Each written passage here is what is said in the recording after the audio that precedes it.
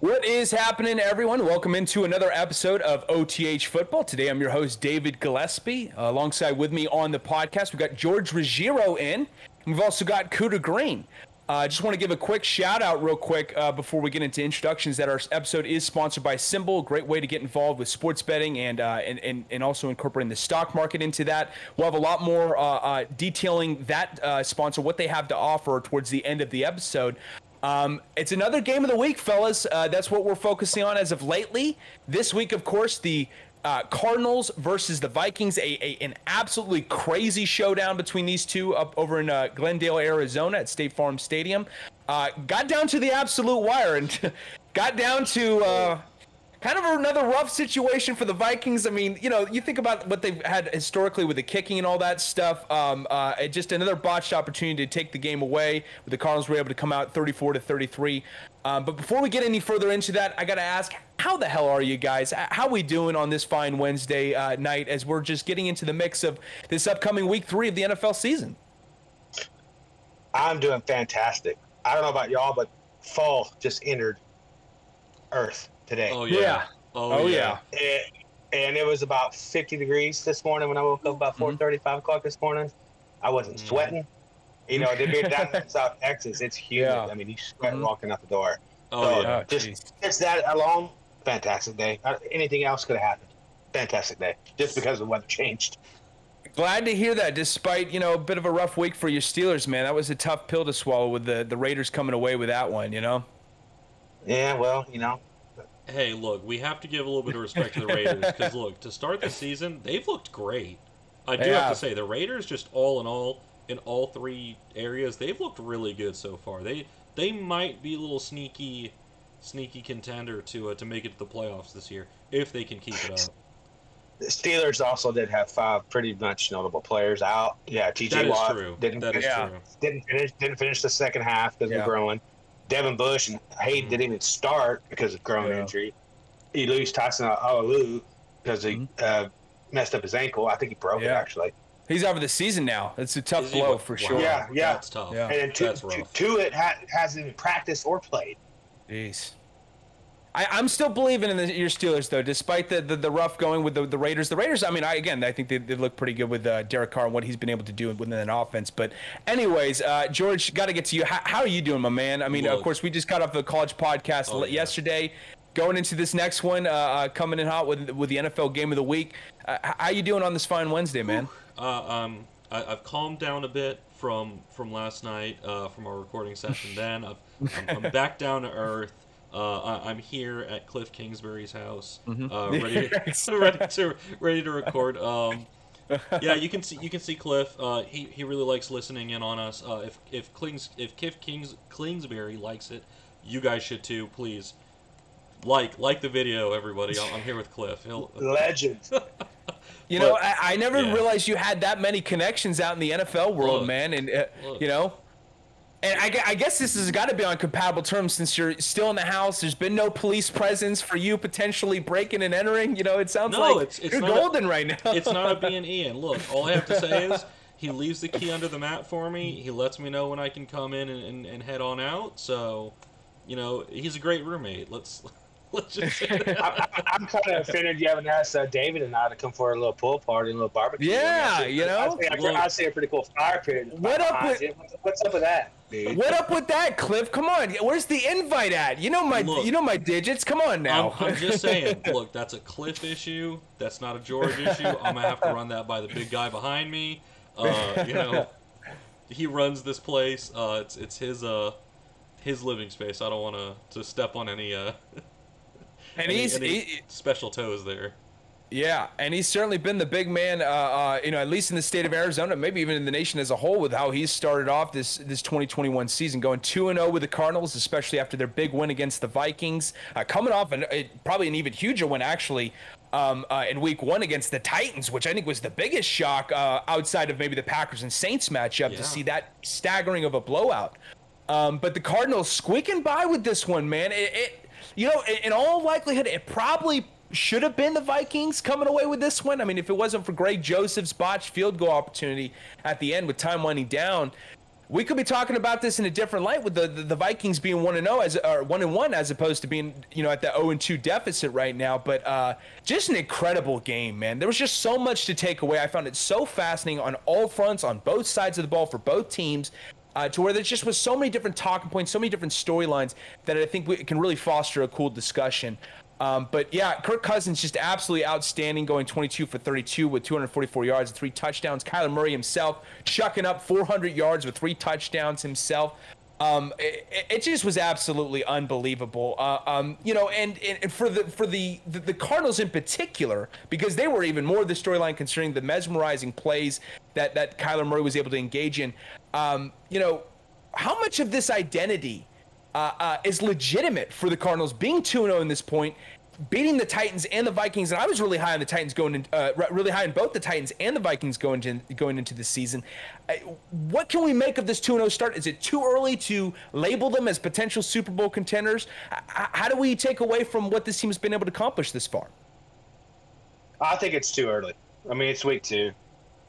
It was a big win against the Titans. I mean, everybody probably thought the Titans were going to win that game.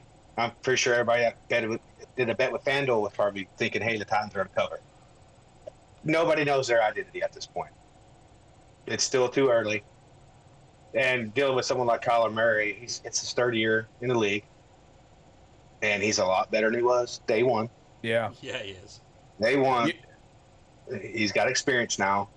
And the Vikings defense, they're not slacking.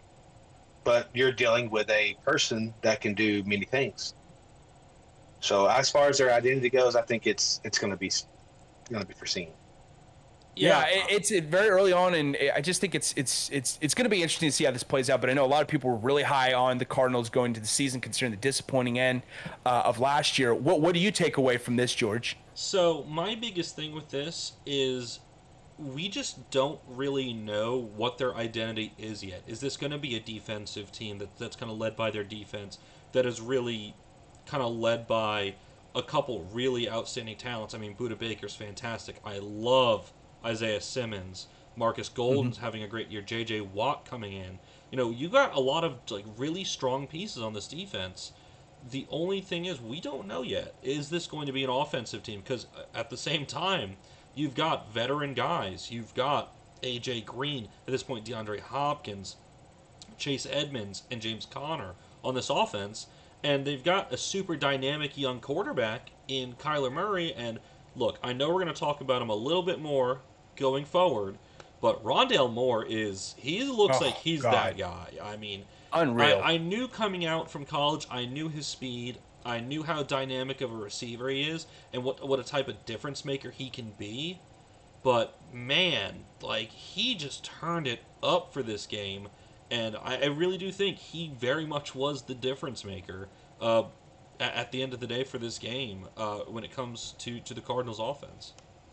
Yeah, and he had the 2 touchdowns in this game, or I'm sorry, he would have had 2 touchdowns had it not been for the play being called back, of course, or he was fumbling out of bounds, but he's been mesmerizing. I mean, this guy can stop on a dime and cut and shift like nobody's business, man. He can make a 6-yard play, a 6-yard short route initially just to maybe potentially move the chains at best, turn into like a 70-yarder downfield because the wheels this guy has. It's just unreal. But the identity that this Cardinals team has established as far in 2020, I don't want to say they've established something collectively, but I think they've established an identity offensively. What we saw these past couple weeks from them, Kyler Murray, and from Rondale Moore, from DeAndre Hopkins, and even out of the backfield, I think Chase Edmonds has done a solid job of complementing them on the ground game. That's who they are. And that's what we need to make of them, if you ask me, moving forward. They're the real deal offensively. Defensively, I think that's the area that they need to improve the most. I mean, I was really disappointed the way J.J. Watt has kind of just been MIA, frankly, through the first couple weeks. I haven't really seen him generate as much pass rushing. I mean, he's created some hurries, some pressure up front, but not able to just come away with it, making those game-changing plays like we've seen in years past. So that's something I really want to see, is the evolution of this defensive line with Zach Allen as well, who was a great run stopper coming out of Boston College. I want to see him progress in his young career and really take that next step to being a viable threat that could be a Pro Bowl caliber talent like I expected him to be coming out of college. Instead of it just being really Chandler Jones who's generating the predominance of that pass rush thus far, in comparison to that defensive line. So I really want to see them step up. And Chandler Jones, by the way, unbelievable week 1 with 5 sacks. Incredible against the Titans. They had no answer whatsoever for him. But the defense, with the defensive line and within the secondary too, there was clearly some miscommunication within that secondary. I saw that on the opening drive with that KJ Osborne touchdown, that deep pass from Kirk Cousins, where Osborne was just wide open. No communication whatsoever between Jalen Thompson and Byron Murphy Jr. And that was a little disappointing to see, I think, for those who are Cardinals fans, and that's something that they really need to ameliorate moving forward if they want to get themselves to in that serious contending fashion, instead of just being kind of a one-dimensional team that's predominantly effective offensively. Not to say they can't get things done defensively, but it'd just be nice to see them hone certain things on the defensive side. They also botched Randall Moore's touchdown, which we're going to talk about later on this show. Mm-hmm. It was just, it was a wild game, honestly. There was just so many twists and turns. And you just didn't know what to expect, because it literally got down to the wire, and whether it was in the first half too, with that crazy 62-yarder from Matt Prater. By the way, I just want to give a shout out to the kickers out there who are hitting 60-yarders, because kickers are people too. All right, folks, we got to understand that. I know too often we disregard them, but hey, let's show some love. Matt Prater hitting another 6-yard. Remember, he set the NFL record for the longest field goal ever with 64 yards. I think that's an asterisk. Sorry to cut you off. I think that's an asterisk because it's really? in Denver. Oh, come on. But here's my thing. No, here's my thing. If it's going to happen for anybody, it's going to happen in Denver. You know what I mean? Like, absolutely. For anybody like that. Like, I feel like if you play in Denver as a kicker, at some point you're gonna have your shot to bomb one from 70. Like, I'm surprised the Ravens haven't gone into Denver and them just said, "Hey, Justin, you want to hit like a 73-yarder because the air's so thin?" And him probably just say, "I got this. Yeah, I could probably just sink it from midfield." That is a good point with the altitude and all that and the climate over there. It certainly does, bolster their chances of hitting longer field goals. But Prater is that guy. Like, for kickers, Prater is one of those kickers where I just have to look at him and say, "You're that guy." If you needed to take one from 50, 60, I think we've got it. He's got an absolute, like, I don't know what the analogy is, a cannon, a driver, like a golf club of a foot, or it's just unbelievable what he's able to do. He's got a boot on him. He's got a boot on him. Yes, sir. Oh, yeah, boot. That's what I was thinking, but I was like, is that the right analogy? Okay, yeah, we'll go. He's got a boot on him. There you go. Yeah, That's the appropriate analogy. But moving on to our next question, though, what in light of their first 2 weeks, the offense looks pretty solid in Minnesota. It doesn't seem like they've skipped a beat. It seems like they're going back to being very, very formidable with what they've got on all fronts. Maybe outside of the offensive line, that's really their biggest area of concern. But with their skills players, with their running game, with Kirk Cousins, who threw 35 touchdowns last year, it looks like he's going to be due for another summer performance this year. What are you mouthing over there? Are you a big on Kirk Cousins right now? Yeah, you like that? Gosh, this guy is just unreal, man. Yeah. He's unreal, but the offense has been absolutely clicking lately. Defense, on the other hand, looks like they, like we said, they got some issues resolved. What's the biggest cause for concern, and how they're struggling to stymie opposing offenses in your eyes? I think first of all, Kirk Cousins, very underrated. I think so to some degree too. My big thing with Kirk that I've always appreciated throughout his career is his efficiency. I really do like efficient quarterback play. I feel like efficient quarterbacks in a way get underrated because they don't have the flashy numbers. But I mean, how can you discount, him completing, like 60 to 70% of his passes for 250 yards and a couple scores, no picks. Right. Yeah. That's how you win football games. Exactly. Yeah, the numbers don't lie. The numbers don't lie. I mean, he doesn't win very many primetime games. That's what people harp on. But other than that, he doesn't get that many during the year anyway. Exactly. Like, if But- the most of the games you play aren't prime time, sounds like you're playing pretty good most of the time. Yeah. Yeah. On the defensive side, Yeah. Pro Football Focus has them on, I think, ranked 14th as of today, which I think that's probably a good ranking. I think rankings are crazy anyway, especially this early in the season. But I think if the secondary can get on page with with stunts and whatever things are running, the linebackers getting the pressure, I don't see this Viking team isn't that bad. They are. You're judging them against Kyler Murray, that's been in the league for 3 years. That's running around. He's a human video game, just like Lamar Jackson. He's not. He's not a Roethlisberger. He's not a Brady. He's not a Carson Wentz that likes to get killed. Apparently, he does not like to be hurt. Clearly. He just wants to get hurt. So, judging the Vikings defense to the Cardinals offense, let's see what they do next week.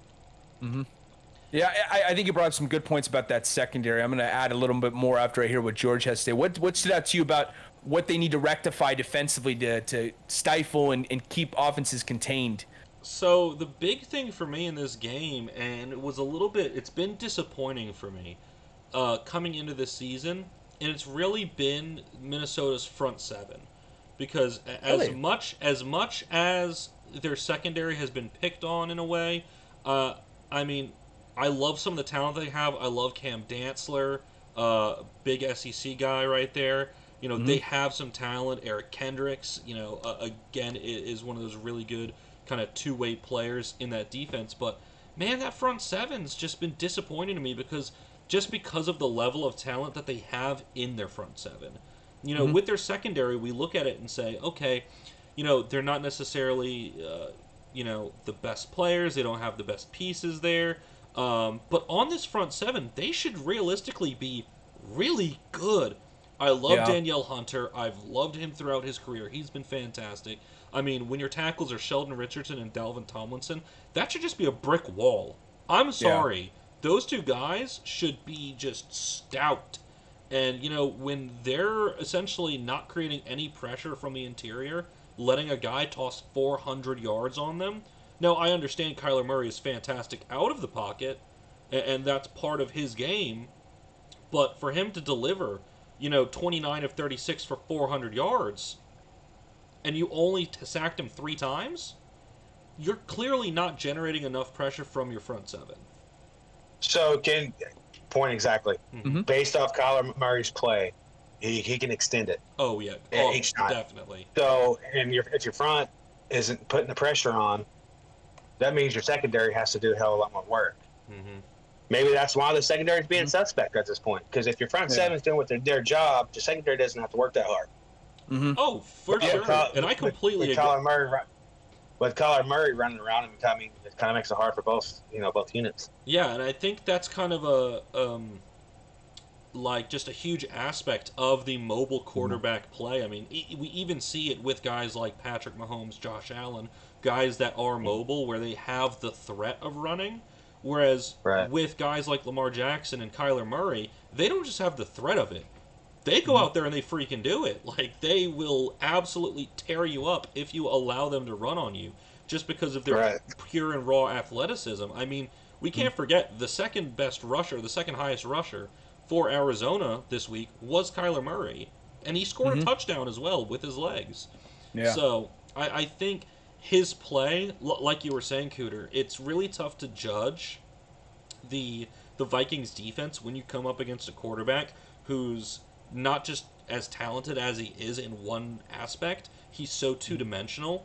It's really hard to get a good gauge on Minnesota's defense. But I think, and this even goes back to week 1, where I understand they were all over Ryan Tannehill, but they were getting their pressure with Minnesota. No, definitely not. I was thinking of Arizona. My apologies. But with Minnesota, they lost week 1.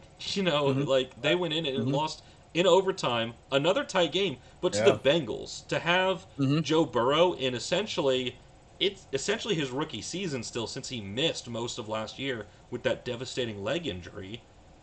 He clearly had more than enough time to deliver passes to a point to where the Bengals beat a much better team than them. Yeah, and that was a huge shocker to see the Bengals come away with that one. Again, considering the talent that the Vikings have at their disposal, it's just on both fronts, both offensively and defensively, and we've seen them execute well offensively, but defensively, not quite living up to the expectations, if you ask me, as of lately, allowing, back-to-back 20, they allowed 27 points, I believe it was last week, and then 34 this week. So a little disappointing. You brought up some great points about the front seven.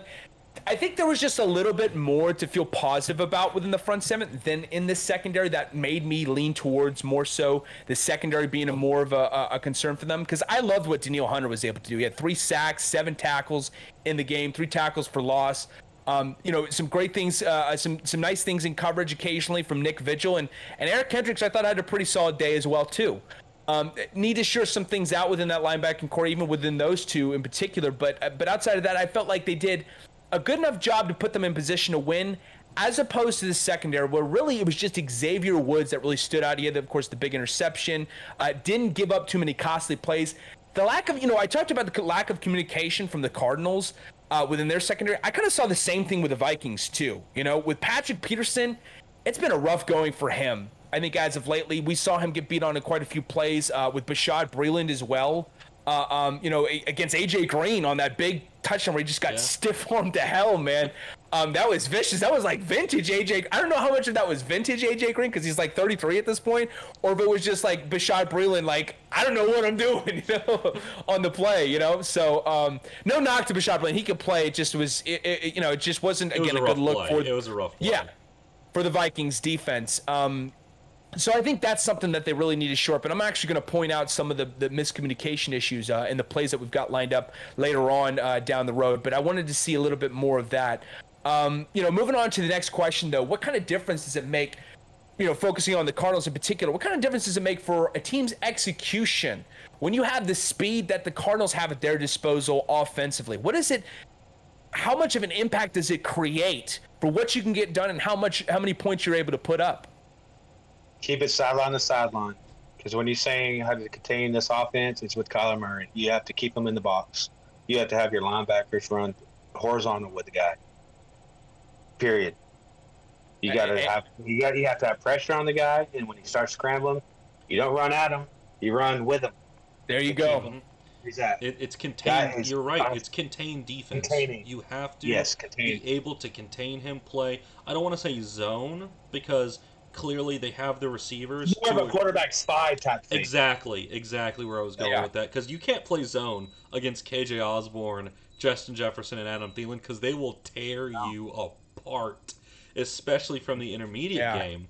And what I find really interesting about Arizona's offense, and something that I think if they were to go to, and this might be a bit of a college concept, but I mean, this is kind of my forte and my thought process. If Arizona really wants to put the pressure on opposing defenses, play with some extra tempo. Speed it up. You have guys to where you can line them up on the line just about anywhere, give them a simple route, and if you run it just at breakneck pace, it's going to be so hard for opposing defenses to keep up. And that's something that I feel like NFLs and NFL offensive coordinators don't give enough credit. No, I fully understand that this is a completely different game speed than college. But if you're running everything, I mean, if you're running a play every, let's just say, 20, 25 seconds, as opposed to running a play every 30 to 45 like you have on your game clock, that's where defenses are going to start to tire out. Defenses are going to get confused. That's where you're going to make the other team beat themselves, as opposed to you having to go out there and, really put in the effort to beat them. If you can convince other teams to beat themselves without, as much effort, that's just an easier way to success. Yeah, I think you guys brought up a good point too about quarterback spy, in particular with Kyler Murray, which they absolutely desperately needed in several situations in this game, notably on that quarterback draw, which we're going to get into in a little bit. But for me, like it's it leaves you with like a headache defensively. Dealing with this kind of speed, dealing with this kind of opposing offensive speed, honestly. And it's a different kind of headache, because if it was like like the Titans with how physical they are with AJ Brown, for instance, and Julio Jones and Derrick Henry out of the backfield, that's some physicality. It leaves you with a physical headache. Like you're aching in pain, taking a bruiser from that boulder that they've got as a human being in the backfield, But with this, it's like a mental headache. It's just a constant like level of frustration because the guy's just juking you out. He's breaking your ankles, figuratively speaking. He's making you look like a fool, like you're ice skating out there. So that's something you just got to keep your head on a swivel, honestly, with keeping these guys contained. Because if you don't, man, it really comes back to bite you bad mentally. Honestly, I think that really. I don't know. There's something about that. Like it messes. It brings out the anger in you when you get beat by someone because of their speed. Honestly, because it's so humiliating when you're there. And when you're like that big. Yeah. Yeah. When exactly. And when you're a huge guy. That's the real thing because the front seven are like 6'8", and he has this guy that's. I mean, I'm 5'10", and he's like. And Kyler Murray's like 5'7". Yeah. He's doing all this. Yeah, that hurts you in the core. Exactly. Yeah, looking like that little Pac-Man just swiveling in and out, weaving in and out like it, just like a video game character, like you said, man. No worries, man. All good. So yeah, I just think it's the speed that they have with Kyler Murray, with Christian Kirk, and with DeAndre Hopkins, who's vying for that number one spot as maybe the best receiver in the league, if not very close to it. Yeah, it's unreal what they have at their disposal. It really is just absolutely insane. But moving on to Kyler Murray in particular, with his ability to improvise on the run and to deliver throws downfield, how is he so damn effective at this? It's just insane. This guy's 5'9", he's tiny, but he has complete and utter control of the football when he's delivering it. He knows exactly when to deliver it at the right appropriate timing. It's unbelievable. How is he able to do this? And this is, he's only in year 2, and I'm going to be bold and just go out on a limb and just say this right now. He might be an MVP candidate, a bona fide MVP candidate, okay? How is he able to do this? Look, Kyler's been doing this since high school. I'm a Texas boy. He's a Texas boy. I watched him. Right. I didn't watch him visually, but I would see highlights on the, they have their, the news and shit around here. He went to Allen. What he did at Allen, he did the same thing in college. He's doing the same thing now in the pros. He's just getting used to the pros. Just don't discount his arm strength. I mean, the guy could have signed an $80 million contract with the Ace and go play baseball and have a guaranteed contract. Guaranteed contract. Yeah. But I know he decided, hey, naysayers, I might be 5'9", 180 pounds. I want to play football. Now I think it's going to be hard to defend Kyler because he has so much grit, so much. Hey, I'm going to prove you wrong. There's been a Doug Flutie. Yeah. People this size. I mean, there's been quarterbacks this size before, but not like Kyler. Yeah. Not with the accuracy, athleticism, speed. Got all the tools. He's got all the tools. And he said it right. He is an MVP candidate. Yeah. And to be fair, real quick to Kyler, I'm sure he gets enough of the jokes about his height and things. He's listed at 5'10" and 207. That's bullshit. That's we all know. I don't know if that's true. We all know that the camera adds on a couple pounds. That's baloney. Oh gosh. This is a separate sport, but I remember I'm a huge Red Sox fan, as you can see by the hat right here. David Ortiz was my guy, and I think they listed him. Big Poppy. Well, they listed him like on the, when you like Google like his weight, it's like 235, 240. It's like no way in hell is that guy 240. Okay, 235. There's no way whatsoever. I just want to check this real quick. What do they have Pablo Sandoval listed I think at? they actually have that appropriate. I think it's like 290, 280 or something like that, which is a little bit more appropriate. But he's probably $3 bills. Pablo Sandoval is. Like, he's just a giant. 268. Which he's bigger than that. Even today, I think he's bigger than that. They call him the Kung Fu Panda for a reason, Cooter. Like, is he still playing? Yeah, he's still playing. Well, technically, he's a free agent. He's not signed right now, but he came back to the Giants, I remember, and then he played he's still for the active, Braves though. the last 2 years. Played with Atlanta. Mm-hmm. Big Panda. Dude, Or it was Big Panda, wasn't it? Kung Fu Panda.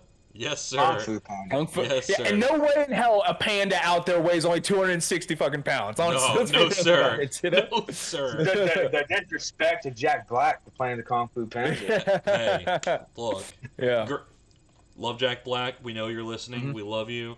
But no, going back to Kyler, it's really just incredibly impressive. I know that for a guy of his stature, you know, like, of course you come into the league, you've got the naysayers, you come in with that chip on your shoulder, and he's really been able to prove it. Like, come in and say, you know what, I might be smaller than everybody, but I can do things that you guys can't do, and I also can do things that you guys can't stop me from doing.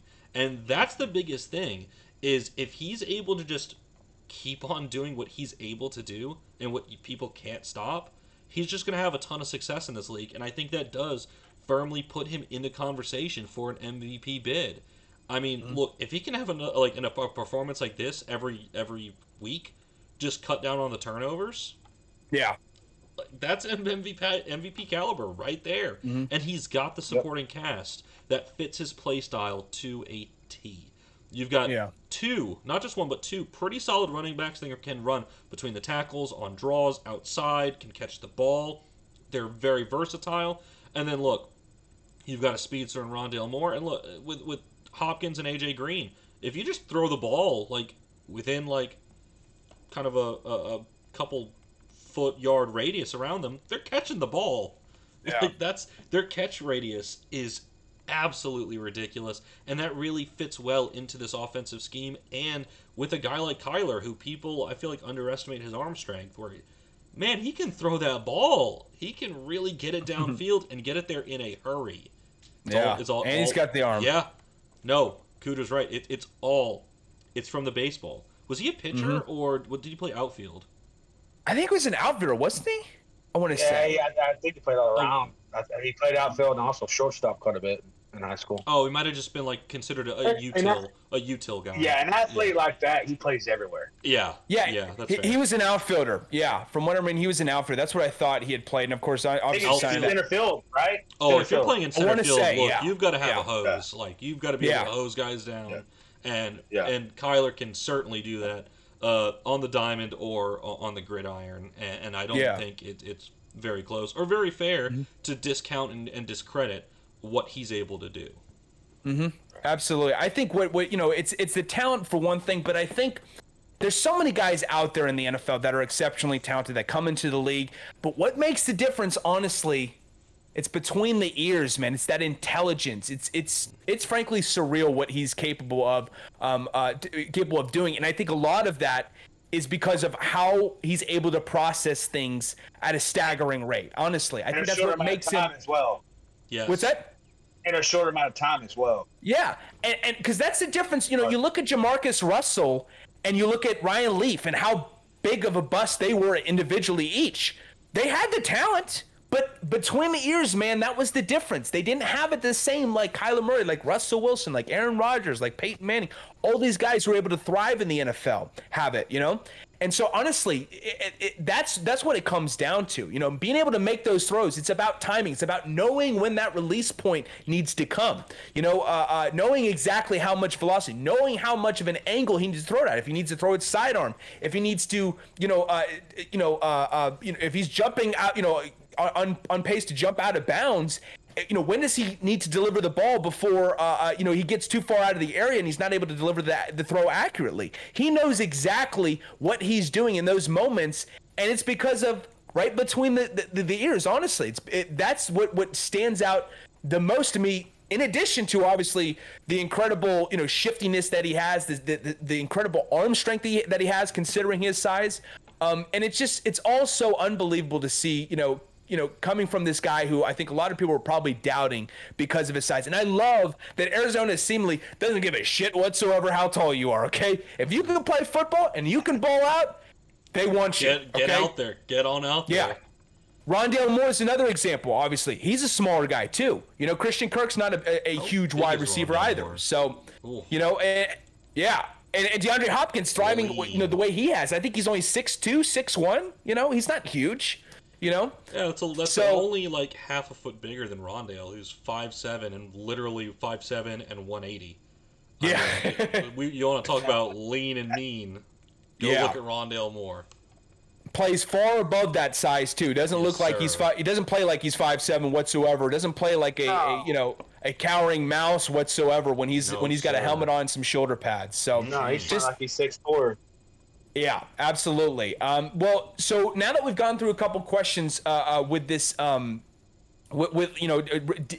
the game, one of the things also I thought really stood out to me too, before we get into the plays, was that the Vikings had drafted 11 guys in this past draft, and none of the guys have played a single snap outside of a couple guys playing in special teams thus far.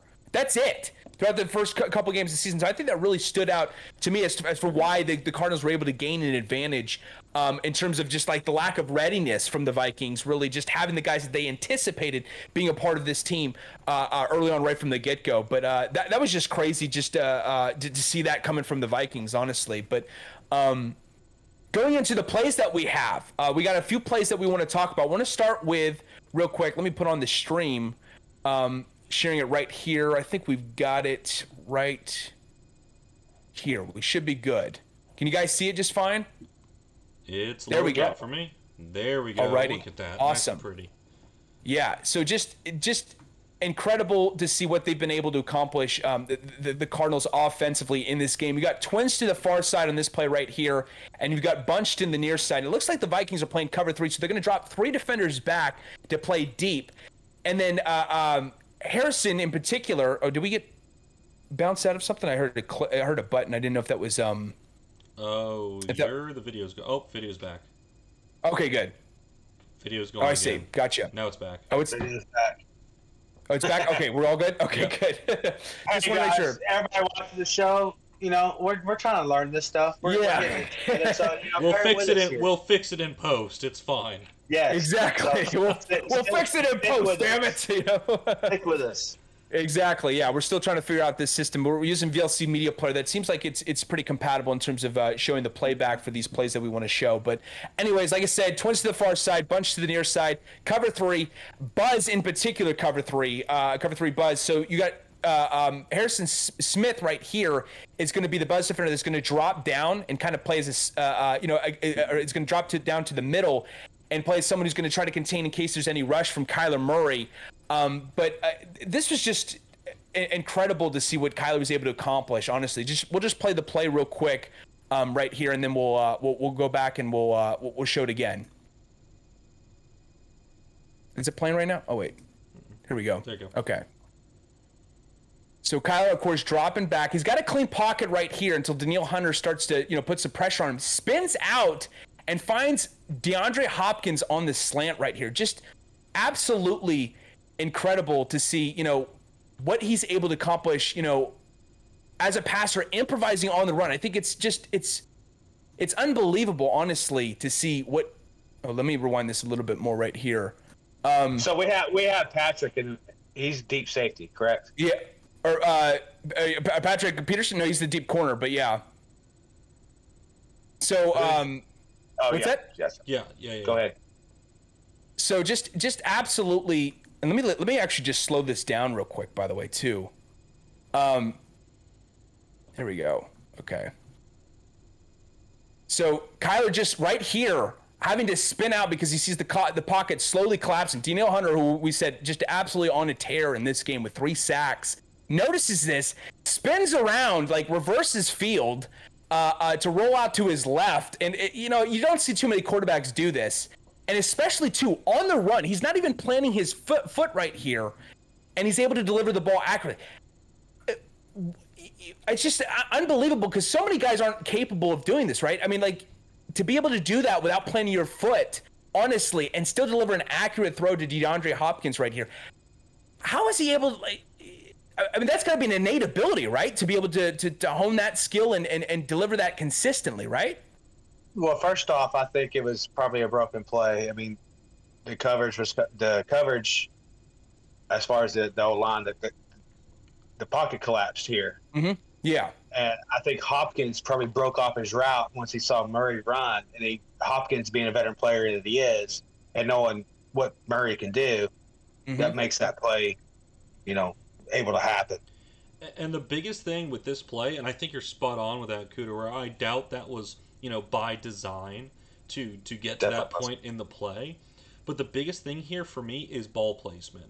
For him to be able to deliver to a spot on the field where realistically the only person that's able to make that catch and make a play on that ball is DeAndre Hopkins or whatever open receiver may be there, that just shows that he's really looking downfield, going through his progressions, and he's very easily able to see, this is where I need to put the ball, where this is where my guy is at, or in this case, where my guy is going to be able to make a play on the ball, and then to deliver that accurately and in time.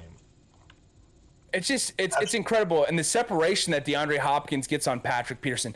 What are you guys' thoughts on Patrick Peterson? Does he have a lot left in the tank to be that elite corner that he once was at times with the Cardinals? Against, obviously, for one thing, too, against his former team right here. Or are his best days behind him? What do you guys think of what he's capable of moving forward? I would like to say he can still play, but, he's playing a pretty physical position. There's not very many players that can play that position very long. Yeah, it's still early. It's still early, and there's a reason why the Cardinals didn't, re-sign him. And we see we can do in Minnesota. Maybe he'll just revamp and revamp his career. Try to do another 2 or 3 years. Yeah, I'm with you 100% on that one. I think it's an incredibly difficult position to play, especially with the way that the rules are set up now to kind of favor wide receivers and offensive players. Now, whether I'm saying all those are good or bad, some are good, some are less good. Especially as they're implemented, but it is a very difficult position to play, and one where it requires extreme athleticism, and we'll just have to see how much. I think he has some left in the tank, but the question isn't does he, it's how much does he? He obviously does. He wouldn't be playing right now, and I would say on the field, the most athletic player is your secondary. Yeah, I felt they like to incorporate like zone concepts in Minnesota, and I was hoping that would benefit him greatly going in, but just it's been a rough going the first 2 games, and it's still very early on, and who knows, he could very much turn the tide sooner rather than later. But it just was, I was really surprised to see that kind of separation again from and I know he's going up against DeAndre Hopkins, but it was just so glaring to see. This guy was, again, one of the highly touted cornerbacks in the league, and just to see him, and it was multiple plays right here in this game where he just got beat absolutely bad. And so, I don't know, I'm hopeful that he'll turn it around, but it's just something that really stood out to me, honestly, amongst the, other plays that were just so incredible to watch and revisit as I was studying the tape over the past couple days. But this is another play right here off of play action. Let me rewind just a little bit right here. I think we should be good. Let's see. Okay. Is this a Kirk Cousins play? This is Justin Jefferson. This is the Justin Jefferson touchdown right here. Nice. So there's 9 minutes to go. They're in the red zone around the 14 yard line, marching downfield out of the I formation with a twin set on the right side. And one of the things that I think really helps out Kirk Cousins, honestly, is getting that play action going. I think anytime you have Dalvin Cook, who went on an absolute tear, rushed for what, 130 yards, 140 yards this past game with 6 yards a carry? Couple receptions. So just having that, I think, really helped him out greatly in this game. And the offensive line, too, really stood out to me for the Vikings, doing a great job of protection. But, his ability to navigate out of the pocket, too, right here, and throw it on the run. It's not too shabby himself. It's not as mesmerizing as what Kyler Murray's capable of doing with how quick he is, with how twitchy he is. It looks a little funny. Let's not lie. His footwork's a little interesting, to say the least. Yeah. Rolling out. But I do have to say, to deliver a ball like that from that arm slot is really impressive, and something that I don't think I've seen in a while out of Kirk Cousins, and especially to deliver this ball on target on time, because you could see that this, as much as this is a broken play as well, we kind of could see from the beginning of the route Justin Jefferson was likely heading to that area of the field one way or another, especially off the line of scrimmage.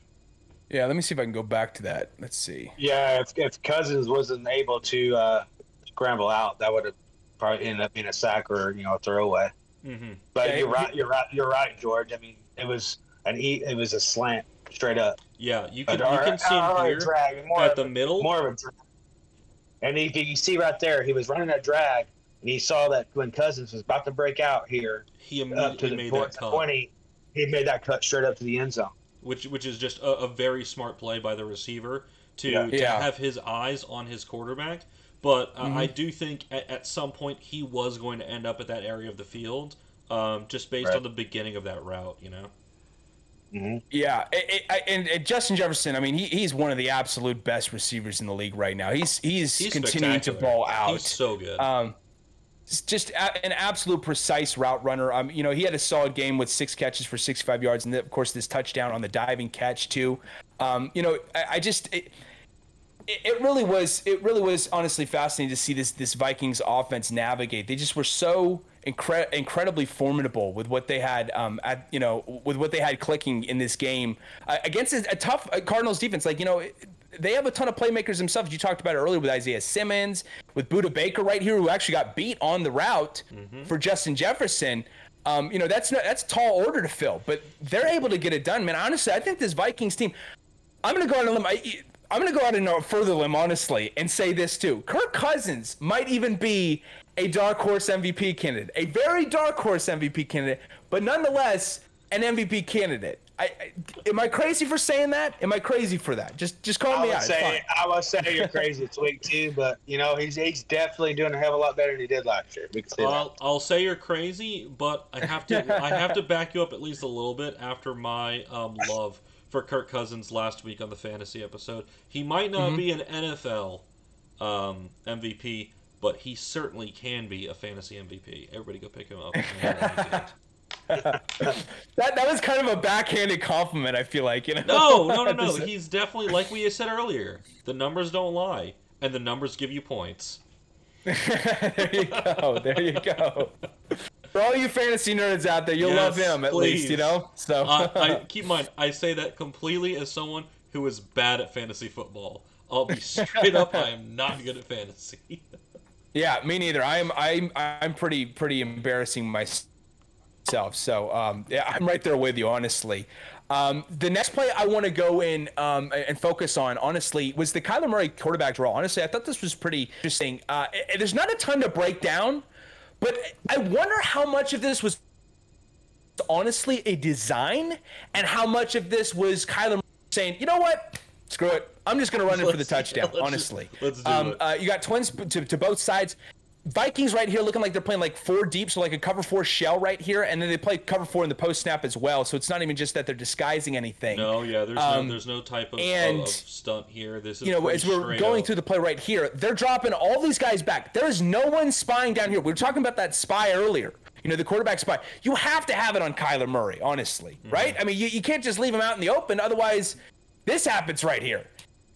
I mean, it just blows right by you. Then Harrison Smith just almost about to Superman cape him right here. It's unbelievable, honestly, what he's capable of. One thing. So the big thing here for me is I'm not sure if he didn't recognize the coverage at the line and then audible for this, because just look at how the C gap opens up there for him to the Red Sea parted, or should say in this case, the purple and white sea parted, and he said, man, I'm taking this to the house, because exactly when you see that type of coverage and you're in an empty set, that is just such a good option for you to just take it and roll with it, especially when your offensive line does such a good job in, at that point, run pro. It's not even pass pro. They just opened up the defensive line of the Vikings, and he just took what they gave him. Simple as that. It's incredible what this guy is capable of. What he's capable of. If this was improv, more props to him, but still, just to have that sheer speed alone to break away from guys like Harrison Smith, to beat him to the point of attack. Honestly, I mean, that's a stud of a safety right there. And these guys were just left with no answers because, again, you're dealing with someone who's got a strong arm, who's slippery, who's small, who's hard to like grab onto because he's that small, and it's just. He's got wheels for days. I mean, he's got those feet that just keep moving, and just like he's like the little engine that could almost, and it's he's not the little engine that could. He's the little engine that's doing it. He's the little engine that did currently doing it. Yeah, exactly. You hit the nail right on the head. Cooter, did you have anything from this play? Let me rewind it, and I'll get back to the point. You nailed it right on the head, George. That gap opened right up, and you can see right away with the, looking at the 10, the linebacker 59. I mean, you can he already recognized her in man. So the only people he has to worry about it's your safeties, and you can see the safety comes in and try to tackle. Yeah, that's Danielle Hunter, the defensive end right there, actually. But yeah, is that? Yeah, that was Hunter. And then Eric Kendricks right here. He's trying to make the play right there. Yeah, go ahead. Yeah. Yeah, no, I agree with George. I mean, he saw that gap open up, and they were obviously in man, and probably a little bit zone on the backside. And take the yards. He's got the speed. Yep, take what the defense gives you, and I think that's one of the biggest things that's mostly or most impressive so far about Kyler's game is he doesn't seem to be so firmly grounded or stuck in what his offensive playbook says. He's very good at recognizing what a defense is giving him, and altering the play at the line, or just going completely off script and turning into scores. Look at 61 up there on the 3-yard line, 3-yard line up there blocking. Yeah, look at this. 61 right here, right there, right in the middle. Yeah. Oh, him. Yeah. Look just at that. Doing exactly what he needs to. Honestly. Yeah, that's awesome. Yeah, and a great block by Josh Jones and Kelvin Beachum on the right side. Rodney Hudson right there sealing the deal with that final block to just put Eric Kendricks out of position. But this offensive line too, outside of Danielle Hunter, they did a good job of containing the Vikings front seven compared to what the talent, that they have, what the Vikings talent ultimately is, because they have, like we said, an abundance of talent in that front seven, but they kind of kept them contained for the most part outside of really Danielle Hunter, who of course he had 3 sacks, but that's really just one guy. And on one side predominantly that really they struggled to keep in check. But yeah, I just thought it was a great play by Kyler Murray to see that and just to, he's a tough guy for his size. He's only 5'9", but man, he's not afraid to go toe to toe with anyone. And if he needs to get the job with David. Yeah, it's that. Yeah, right here. Honestly, it's that he's like that David versus Goliath, man. And he's it's not just like one battle he's won. It's like this guy's like 18-0 with what he's done over the last few years. Honestly, it's crazy. So I just got to tip my hat to his athleticism. It's staggering, his decision making. He's clearly, I think, made a lot of progressions to evolve as a quarterback, and potentially, when it's all said and done, we could talk about him as an elite one in the ranks of an Aaron Rodgers in a couple years, or Deshaun Watson, or a Russell Wilson. So that's something that really stood out to me. I want to also get to the Rondale Moore touchdown. This was fascinating. A lot to break down right here, honestly. Let me see if I'm on the right one right here. Let's see. Is this right here? I think I had the time. Yeah, this was it. Okay. Yeah, this looks about right. Let's see. Okay. Man, this place. They're running a 3-4 with a single high safety, and they're bringing the house. Yeah. Yeah. What did the corner do? Not his job, clearly. So right here, they got a 3-by-1 formation. They got trips to the near side, one receiver on the far side, out of the shotgun, and Vikings look like they're playing cover 3 again right here. And there's a protection collapse right here. So one of the things too, you see the way that the Vikings defensive line is shifted right here. You've got these two guys on the opposite side, and then you've got these two guys right here. Looks like he's on the outside shade of the guard right here, and then he's on the outside of the tackle. Now, Rodney Hudson has got to call out the Mike linebacker right here, which is Eric Kendricks. He's the middle linebacker. and he's got to go get him, while the guard takes control of this defensive tackle right here, or this nose tackle right here, I believe it is. So the right guard has got to contain him while Rodney Hudson goes up here, but he fails to do that, and because of that, it causes a protection collapse that forces Kyler Murray to have to make this miraculous play, because these two guys have to occupy these two defenders right here, but that leaves the middle linebacker. And because actually it was I believe it was DJ Humphries who actually decides to get Eric Kendricks, because this is the more athletic guy. He's the faster guy than Danielle Hunter. I mean, even though Danielle Hunter is incredibly, or I'm sorry, not Danielle Hunter, but Stephen Weatherly is actually on this side right here.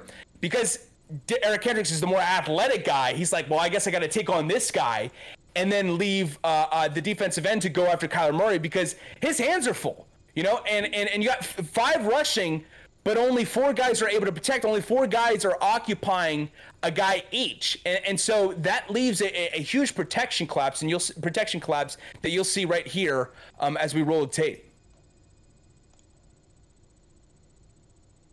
So you see right here they've got the right tackle's occupying this guy, or I'm sorry, the right tackle's occupying this guy. That leaves Stephen Weatherly wide open, and putting Kyler Murray on the run to have to do another crazy spin out, roll out to his left, and then gun it downfield for a wide open Rondale Moore, which I'm fascinated how the hell he got this wide open. I mean, this was insane, And then he's off to the races, obviously, with the wheels he has at his disposal. I mean, it was just absolutely crazy, absolutely bonkers to see what this Cardinals offense was able to accomplish against this Vikings defense. Moore is that middle slot on the bottom, yeah. What's that? Moore is in the middle at the slot at the bottom. Is that right? Yeah, let me see if I. That's what it looks like. Yeah. This is Mackenzie Alexander right here. Right here, this is Mackenzie Alexander. He's the one who's covering Rondale Moore. Yeah, Rondale Moore's right here. I'm sorry, you said Rondale. Yeah. Offensively, yeah. Talking about Moore. Okay, gotcha. I play it. Go ahead and play it. You got Patrick floating back. Yeah. He's running. And then Kyler Murray's rolling out, and it's crazy. It looks like a kind of a defensive collapse right here, because Patrick Peterson, he's got this guy right here, but you look at Mackenzie Alexander, and he's nowhere to be found. It's just like, what the hell happened here? Let me see if I can go back right here. Yeah, go back. Brown play probably came up. So he's right here. He's trying to funnel him inside, and then all of a sudden, Rondale Moore is just wide open. Here's why. It's like, what happened? Here's what it looks like. He wasn't running a 40-yard comeback either. Moore wasn't. So that's another broken play. He broke off his route. No, definitely. I think it looks like Moore broke off his route here, because if you look and if you pause it, midway, like while the ball is in the air and stop, he's on his man. Mackenzie is playing like just man coverage. That's just a broken play again, where Rondale Moore finds himself in some open space. Whether that's his route or not, it ends up working out for them because of the improvisation ability of Kyler Murray there. Because everywhere else on the field, it looks like they're covered. That very well could have just been overload. They very well could have recognized that Minnesota was bringing an extra rusher. They did rush 5 there. There was like a bit of a delayed linebacker blitz. And that, in a way, helped open up the offensive line. You can see there, right through the middle, there's that delayed blitz and then an extra edge rusher. That forces Kyler Murray to kind of flare out and deliver to the only guy that's open, because how are you going to cover 3 guys with 2 defenders? Well, you kind of can't. Look at the patience and the discipline with Murray and the balls to have to throw it to throw it to Moore, because he could have just dumped it off to his running back, because his running back was open. Sure. His check down was right in front of him. Yeah. He just let this player develop. And I mean, he's running for his damn life, and the guy just still. I don't know how he does it, honestly. Cold. I mean, he's ice cold. He's got ice in his veins, man. That's to say the least. It's unreal. It's absolutely unreal.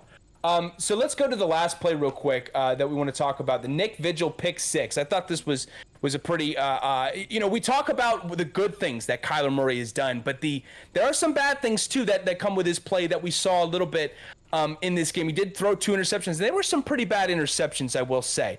Now, I don't think that's going to be an issue he can't rectify, but it's just something that he needs to be mindful of, I think, moving forward, going into the early part of the season, because even though they're off to a 2-0 start and, they're playing very well, they've got some tough competition in the NFC West and a lot of formidable defenses, to say the least. So, they're going to have their hands full this year considering how tough that NFC West is. So they can't afford silly mistakes like this. But we'll go to the Nick Vigil pick six. We got a little bit of a tease right here. And I'm going to play this in real time. And then I'll show you guys, the replay after this. But right here, Kyler Murray dropping back. And, this guy's sitting on his own right here. He should have seen him.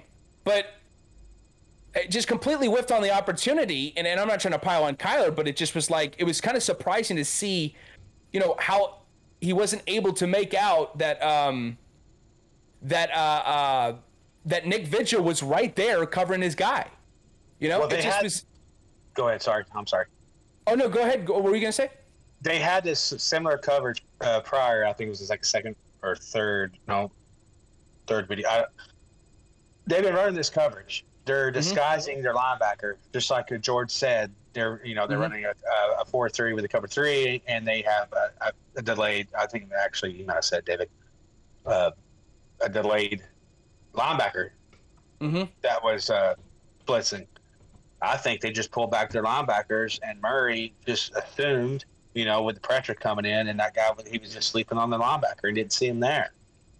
No, it just was such a quick reaction. I was just really shocked to see that. It just was. It came out of nowhere that he just was like, "All right, I'm gonna just get rid of the ball," because he had a clean pocket, but he just kind of. I don't know if he panicked or what exactly. No, I definitely agree with Cooter here. I think that this is just a well disguised coverage, because in this 4-3, if you back it up just to, can you back it up where they just show the pre-play, where right see here at the line of scrimmage, you've got 4 guys on the line. It honestly, like right here alone, it looks almost like a 4-2 with an extra safety or an extra corner here. And so what they're doing is they're trying to essentially what looks like play prevent defense, where they're trying to contain the big play here, because it's 2nd and 2 on 2nd and short. You're going to see a lot of offensively minded teams. That's where they're going to try and air it out. That's where you're going to see a lot of big plays come from, is this type of play call in this type of situation. And you'll see, roll it just a bit, see how they take the 2 linebackers, how they take those 2 step forwards. They both are disguising coverage, and they're delaying their movement. Those 2, I think, at this point in that defensive scheme, in that system, are being allowed to do what they read the offense to do. If it's a pass play, one of them might drop back, both of them might drop back. In this case, they both drop back. Vigil was in position, and honestly, he just made a really athletic play as well. For him to actually be able to reach out, catch the ball, and maintain possession is just a really strong athletic play by him. It was a nice lunge, but it was really almost at the same time just one lunge that he needed just to bring it in, because he was already in the zone, he was in position, but at the same time, but it was a nice catch radius for sure. Yeah, because we see plenty of linebackers get that ball right in their hands, and next thing you know, it's just an incomplete pass. I just found that it was a pretty impressive play by him. And did you have something you wanted to say, Cooter? No, y'all are good. That was right on the head. Okay, They're playing. They just, like George said, they're coming up, disguising the rush, and they're playing their zone. They're basically playing in between the numbers, and that's how that particular defense is taught to play in between the numbers. And they definitely play in between the numbers and top of the ball. Very good athleticism on the linebacker.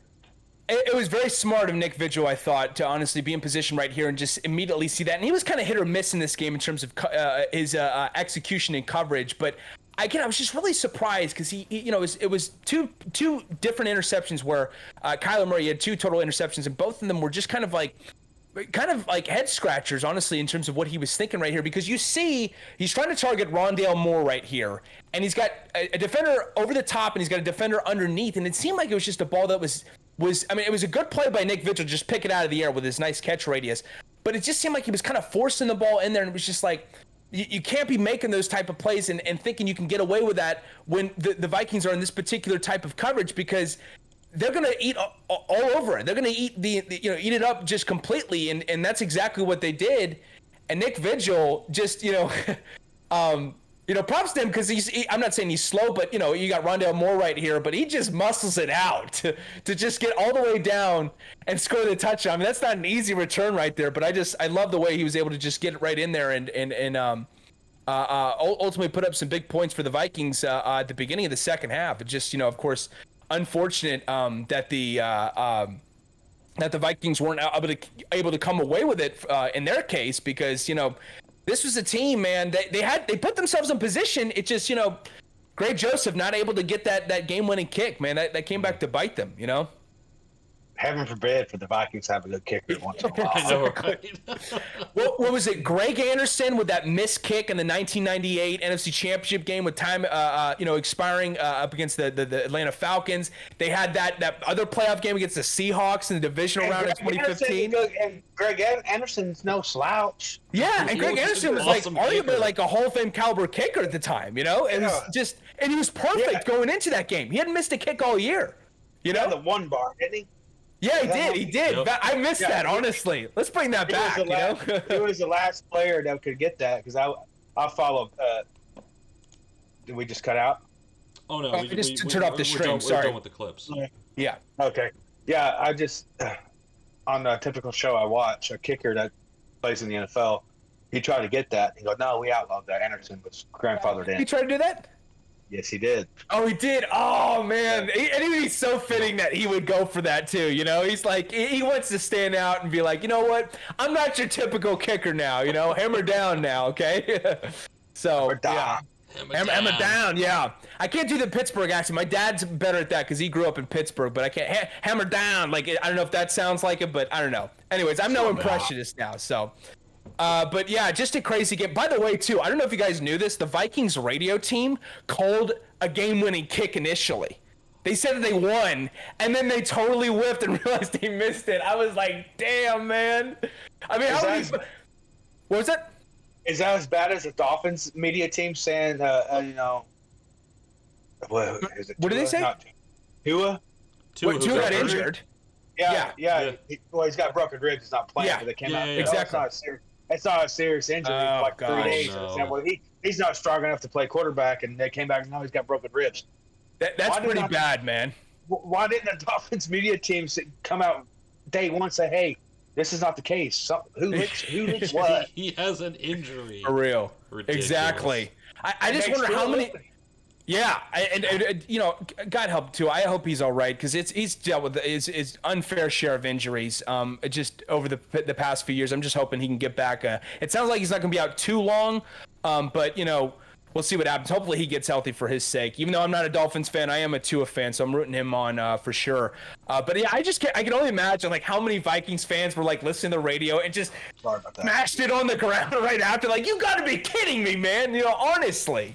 That's one of those moments where, like, if you're just watching those fans, I love seeing, like, videos and, like, compilations of this, of people just being at the absolute top, and then in an instant, go from here to here. Just ecstatic to, really? Yeah. Is that how this is going? You shut off the lights, you put your hat down, and you're just depressed like this, It's just, oh God, it's really unbearable, That's when you have to reflect on your fandom, which as a Jets fan, I do more often than I'd like to admit. I mean, how do you think I felt when Cody Parkey double doinked it? Let's be real now. I mean, I was in a state of depression for the entire week. I didn't want to talk to no one. I was in my room. I don't think I saw civilization for at least 7 days. Okay, lock the door, put on some emo music. Hello, darkness. Anyone knocking on the door, I'm like, what the hell do you want? Okay. Whoa. Yeah. No copyright claims around here. What do you mean? Exactly. Wait, what is he singing? I can't tell because he's missing his pitch so damn bad. Yeah. Hey. Oh gosh. Nice singer.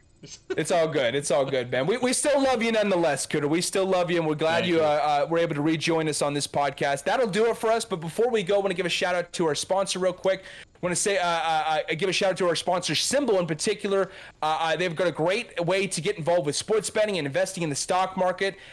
They've created a way for you to enjoy both of those at the same time. So if you want, you can head on over to SimBull and use the promo code OTH to get a $10 deposit bonus for deposits of $25 or greater. Once again, use the promo code OTH at SimBull.app, and you get a $10 deposit bonus for deposits of $25 or greater. Thank you guys so much for taking part of the show. I had a lot of fun breaking down these plays, breaking down this game that got down to the wire. Another back-to-back situation for the Vikings where it got down to the wire. We'll see what happens in week 3, man. We're in for some crazy shit coming up, to say the least. So, just absolutely fun to have you guys on. And, yeah, we'll have our Twitter profiles as well posted at the bottom of this YouTube page. But yeah, that'll do it for us here on OTH Football. Thanks again for tuning in, and we'll see you next time right here on OTH Football. Take care, guys. Pleasure.